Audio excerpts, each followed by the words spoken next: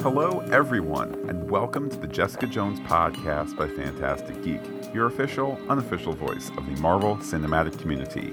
My name is Matt, and joining me, as always, is Pete. Hello, Pete. I'm trading banter with a delusion.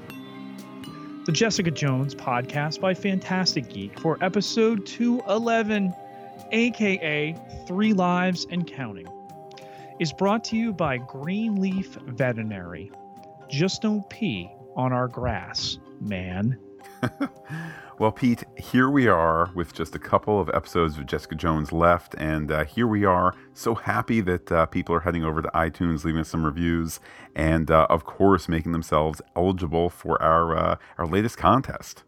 Absolutely. We are raffling off a digital download code to the movie of 2017, Matt. Star Wars The Last Jedi on Blu-ray recently, but here you can get yourself that digital download code. We are going to be raffling that off on Friday night, April 13th. That'll be after we finish Jessica Jones. It's going to be during the Agents of S.H.I.E.L.D. Podcast by Fantastic Geek. So you're going to want to check in, tune in, listen to that one, and we'll be announcing some lucky winner's name. Fun. And with that, it's time for some surveillance. Let's see what the episode was all about.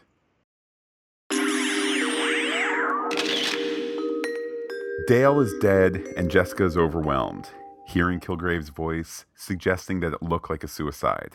She even writes his suicide note and has him jump off the roof. Kilgrave appears, applauding. The next morning, Jessica is home. Cheap whiskey doesn't help, and she's got a darn spot of Dale's blood in her jeans. She's still overcome with shock and grief and hears her phone ring. In prison, a new female guard is ready for mutual respect and breakfast with Alyssa. She wants to call her daughter and is given some space. She talks with Jessica about her nice new guard, not like Dale at all. Speaking in code, Jessica admits to having gone out last night, and Mom wants to make sure she cleaned up. You know, the apartment. Later, Jessica showers, the sensation of Kilgrave in her shower, on her back, and in her head. Then she's out, finding the fake passport from Oscar, and hallucinates more of Kilgrave's approval of her crimes. She takes the passport to Dr. Carl, but finds only the hallucination of Kilgrave, who notes the bed's not made, and he was waiting for her. Dr. Carl appears to have been taken, and Kilgrave urges her to find him and kill him. With that, she's off to the prison, overhearing not too sad co-workers mourning, or at least discussing, the late Dale. Marilyn Toussaint introduces herself and even gives Jessica and her mother 10 minutes of alone time. They discuss ghosts of the past, but mostly Carl, who wouldn't just leave. Alyssa figures it was Trish, the bottle blonde witch. Outside the prison, Kilgrave sings, "I want your cray-cray," and generally acts as a warped conscience, or at least an exterior monologue. He's back at Alias, too, telling Jessica that her two murders were poetic justice, helping Mummy and helping herself. Jessica finds Malcolm's apartment and Trish's sunglasses, while Kilgrave talks of swapping body fluids. She also finds the dating app website and the ability to triangulate Malcolm's location based on the gals on the list. To Trish and Dr. Carl we go, at a storage facility, and Malcolm in the trunk. Dr. Carl's got the thing. It still looks good 8 years later, but is off screen. Trish calls him a failure, though, and ordinary. As they get in the car, a fan wants to snap a pic with Trish, and does, while Trish is in the car with Carl. Back to Jessica calling the Tumblr Tinder gals, determining that Malcolm is only 5 blocks away. Cut to Malcolm, 5 blocks away, getting out of the trunk on his own. He confronts Trish and Carl, painting her as an addict needing her next big fix. She pulls a gun on him, and he seems to be right. With Trish and Carl in the car, Jessica arrives, narrowly missing them twice. Back in prison, Alyssa oversees Marilyn watching a nature program, and the former flashes back to being on a beach with Carl. The beach calms her. While staring at a bay, he says it's taken forever for him to be calm around the ocean. Carl has brought her out to tell her he's shutting down the clinic, but he'll get them a place by the water. In the present day, Jessica castigates Malcolm for helping push Trish down the addict path again. He can't remember anything about Trish's return to the car, and Head Kilgrave castigates him and Jessica. But Malcolm has found the store that they visited, and we see it's a pet store. Feline, distemper vaccine, and an anesthetic were bought by Trish. Jessica intuits that this isn't about the inhaler. Back in IGH, Dr. Carl is proudly back in his old stomping ground. He's a proud papa, ready to make another super with Trish. She's ready to jump on in with eyes open to help people who can't help themselves. All this to save the world, despite her fear of needles. Jessica recaps just that, with Head Kilgrave starting to overflow her. She's coming undone. Then Jessica is at IGH, with the procedure midway and not going well. As Jessica tries to break open the window, Trish spits blood.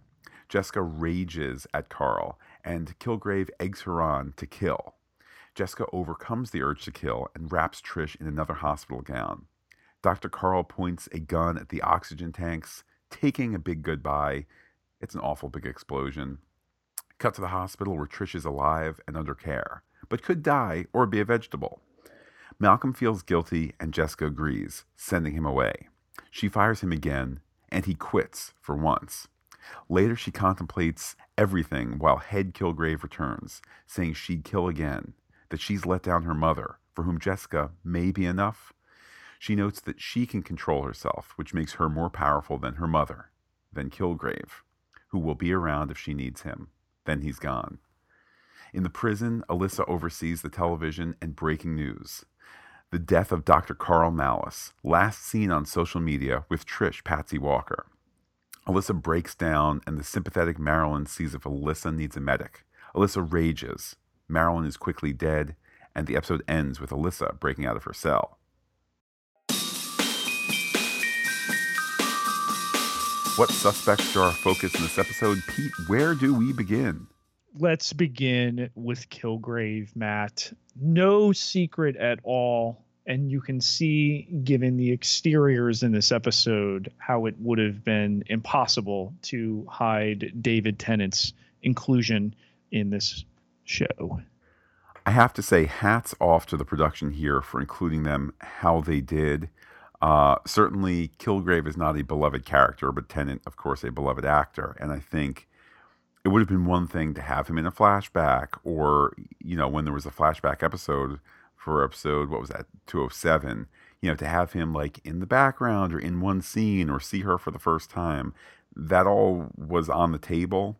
But to have this notion that she's not all right, of course, and he is still with her in a weird Jessica-driven psychological way, that's a much better use and frankly much more scary use.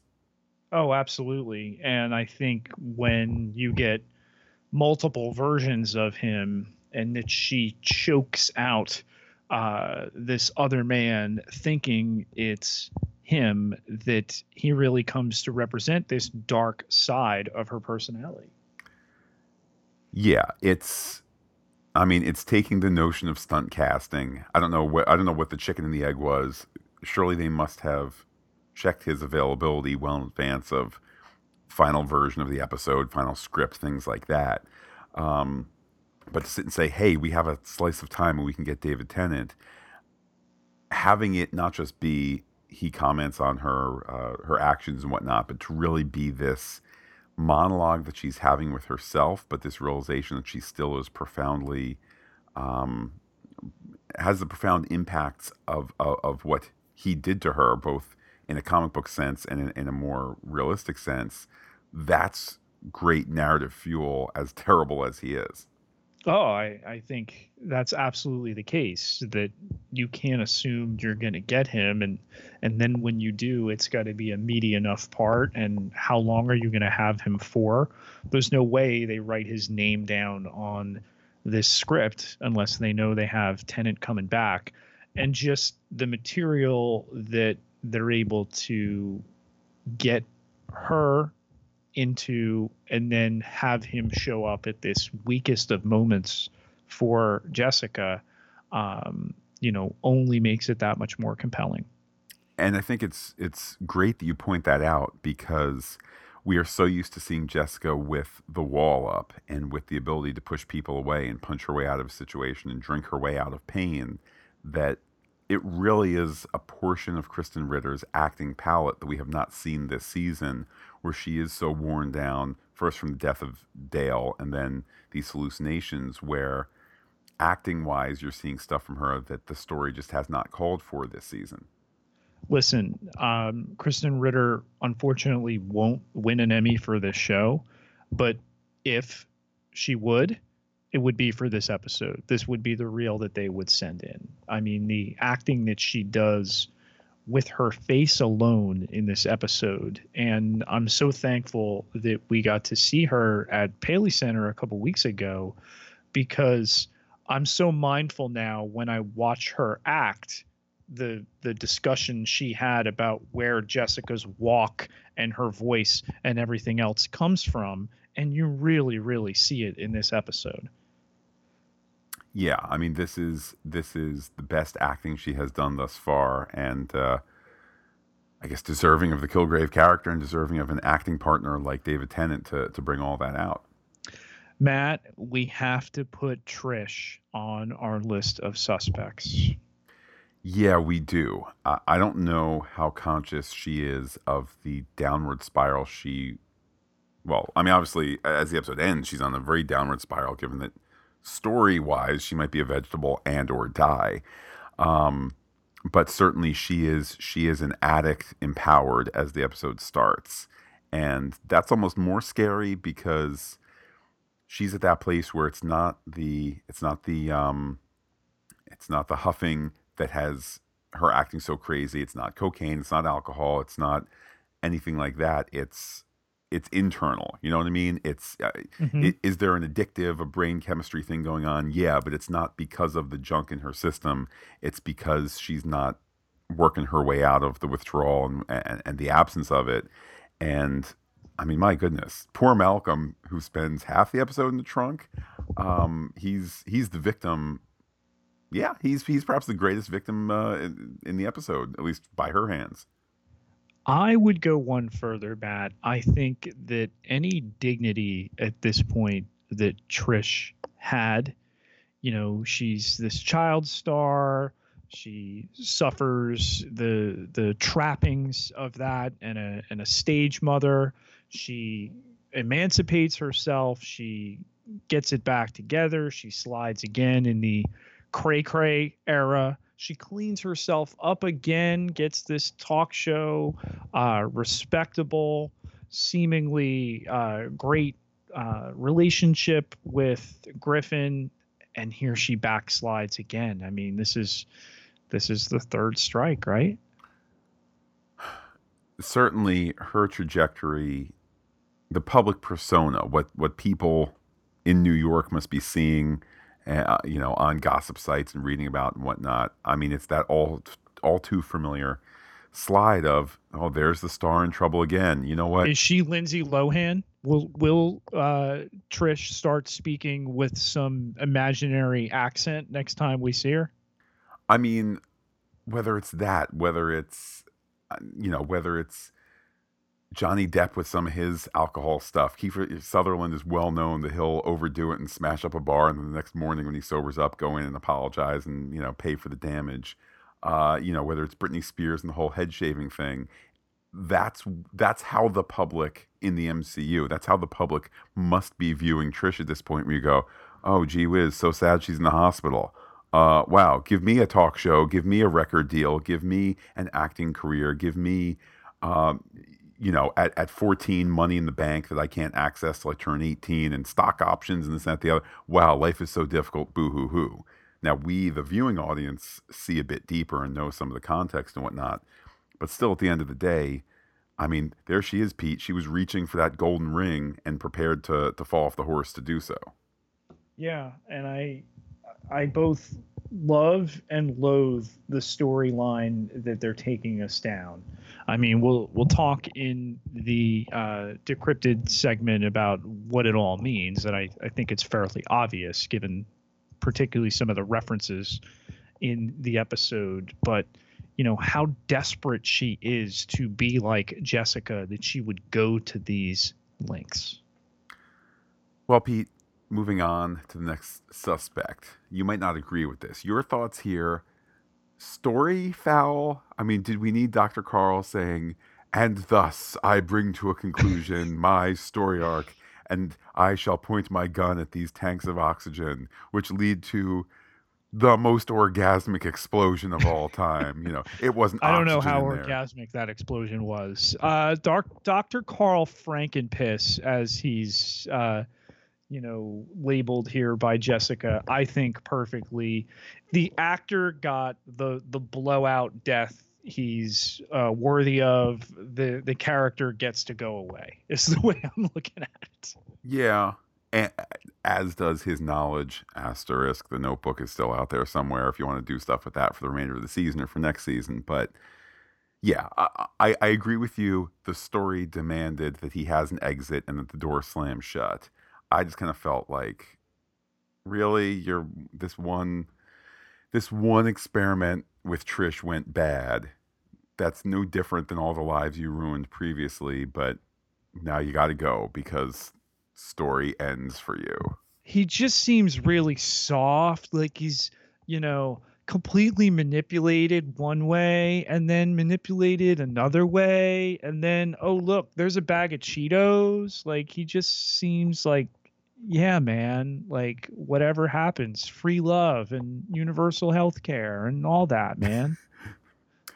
So, Pete, just for those keeping track, you're saying that the universal healthcare people are in the same boat as Dr. Carl. I'm Okay. not. What I was parodying is obviously the guy's a hippie. He there's repeated reference that he's a pothead. Yes, is it a quick turnaround from I will use these two square spiky things to puncture you repeatedly. Oh, now Jess is here. I am a failure. Exit I must from the story. Boom. Yeah, it's a quick vacillation.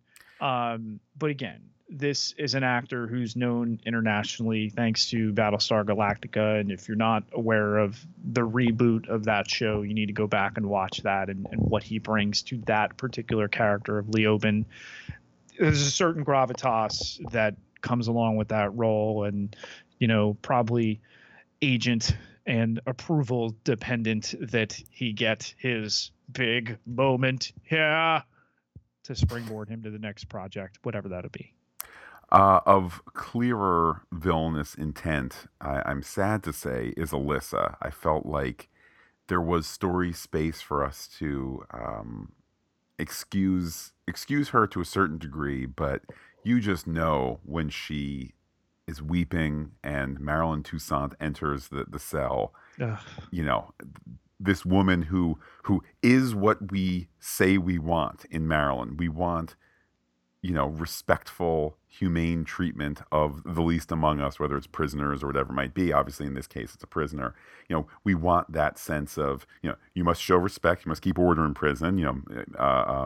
Inmate, do you need a medic? That sort of thing. But they're really big on their protein too, man. Like, is there a serious problem with hunger strikes in this prison? Well, that I don't know, but I mean, just you can't feel sympathy for Alyssa anymore the way this episode ended. That's how I feel. Strangely, I still do, because she's had this man that she married, Jessica's stepfather here, really, though not in responsibility, but in name. And he's been killed. She thinks that Trish has done this. She doesn't know the truth. She already had it out for Trish. And unfortunately, Marilyn pays the price. And I think it's tragic, Matt. I think that's really where the story has taken it. It's a tragic turn, and that tragedy comes from within the character. There's the old idea somebody will pass by an accident, something's fallen off a roof and crushed a mother or something like that, and say it's a tragedy. Well, actually, the denotation of the word says no. It's pathetic is what it is. It's pure emotion. There was no internal flaw that led the mother to walk down the street and get crushed by a beam or whatever. This is all internal because of Alyssa and the tremendous job that Janet McTeer has done in this series. Cryptology, where we uncover hidden messages and larger themes. Matt, major story flags, fouls, whistles, etc., alarm bells, klaxons. Jessica threw Dale's bloody stuff in his trash can. Well, that's difficult to argue against. I guess here are two options for the remaining episodes of which I know nothing. Option number one, that immediately is a tip that something is wrong. So the absence of, let's say, her taking out the garbage, or us, quick shot of her throwing it in the dumpster or dropping it in the river, that absent evidence could meet up with the positive evidence of the blood spot on her jean. Flip side is, if the story's done with Dale, we might never return to this. But Pete, you definitely have identified a very fair story foul there. I screamed at my TV when this happened. In the trash can, why? This show is so good with details. And for them to do that, I mean, there was the whole conflicted nature of bringing in Kilgrave and, taunting her ultimately into this choice where she drops the guy on his face. But yeah, that was a rough one. So let's hope it's story dependent, and maybe we end the season with Jessica in hot water again as she is offed. Matt, the medicine here, the DNA genetic juice, feline distemper vaccine. I guess they thought some kitty litter wouldn't be too subtle to transform Trish into what will be Hellcat. It's another thing that gives them story options. I think if we say in the remaining episodes, experiment failed, then at least you kind of get that indirect Hellcat, feline thing. If we say that it succeeded, well, we get that little nod too. Personally, I'm betting on the latter. I'm betting on some sort of final shot of Trish as she awakes and her eyes glow yellow and something like that. So yeah, I think it's kind of one of these story things. You could have it either way, certainly on this viewing. I think there's an argument to be made where you don't give Trish superpowers, but I think that just it's a better season 3 to have the superpowered sisters. So that's where I think things are headed. Matt, let's flash back to October of 2015, where I distinctly remember somebody sitting behind you applauding furiously, saying, "Oh my God, she's going to be Hellcat." Totally agree. Here's the problem. I've been going back and listening to our podcasts when they release. And here's the thing, Pete. I always give 110% for my theories, and I feel like a lot of the time I'm able to intuit what is going to happen, and then my gut tells me the complete opposite. So the fact that that's why I say I think Trish will become Hellcat, because I think they're going to underplay it and not have Trish become powered. And I think she's going to get through it. And, all this junk has left my system, and now whatever. So I'm not going to listen to that voice, and instead expect the powered sisters for season 3. Who would have thought this show would be late in its second season and Hellcat was not a thing yet? Oh, I would have. Really? Yes. I would have said they'll be doing it in the first season. And I think the temptation was do it right away, and that they've done this slow burn and they've deconstructed Trish's character in so many great ways. The layered backstory of the child star this season with the music aspect. I mean, what in between could we examine for season 3 if that is truly the way they're going to hand it off and not go to Hellcat yet? I really appreciate the restraint they've shown. Maybe I'm overly colored by Jeff Loeb's comments back, when the first season was being teased at New York Comic Con.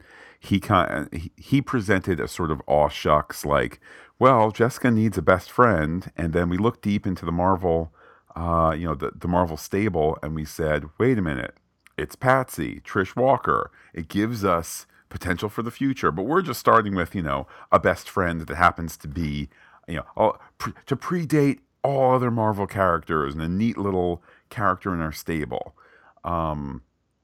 Maybe I'm overly going with that, as opposed to she was always going to become Hellcat eventually, if there were enough seasons. I guess bottom line is this, Pete. I don't feel that there's a mandate for her to get there, which is why I'm not trusting myself, which is why I think they're going to get there by the end of the season. Second guess Matt. Hashtag second guess Matt. It's like, I don't know. It's like the compass is broken, but it's broken just north to south. So you want to go north, go south.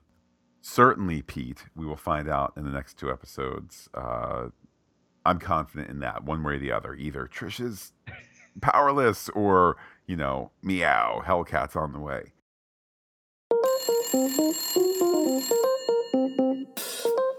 Let's check our mail drop. Here's what you have to say, Pete.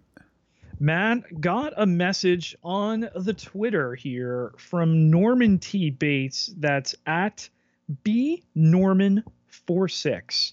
And he wrote, I'm trying to become a Patreon. Great podcast. I get a blank screen when I click on the link. Help? ?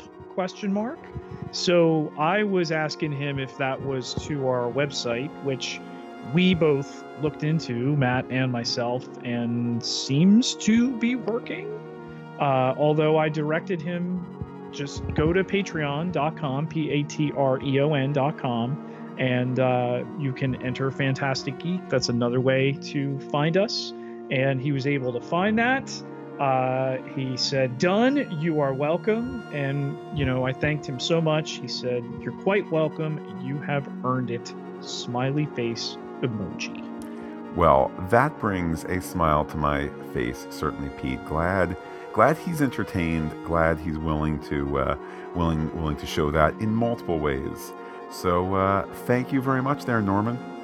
So, Pete, how is it that Norman was in touch with you on Twitter? He found me on Twitter at Peter, Pieter J.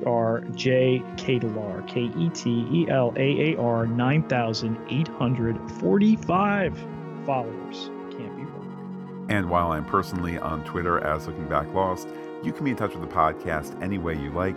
Comment at fantasticgeek.com, email fantasticgeek@gmail.com. Check us out on Twitter and Instagram as well, where we are Fantastic Geek. But wait, Pete, there's more. Facebook.com/Fantastic Geek with the PH, all one word, like it today. Lots of discussion of Jessica Jones Season 2 over there as well, not to mention Agents of S.H.I.E.L.D., all of the Marvel movies that we have in the Marvel Movie Podcast by Fantastic Geek. So you definitely, particularly at this time of year as things crank up, want to be involved. Well, Pete, here it is April. Before you know it, we'll be back in a couple days for episode 212. We'll be back by the end of the week for episode 213. This time next week, we'll be wrapping season 2. This season has shot by, but luckily there still are a couple episodes left for us to continue our podcast adventures with. With that, Pete, I will say adios to all our listeners and give you the final word. What a difference a guard makes.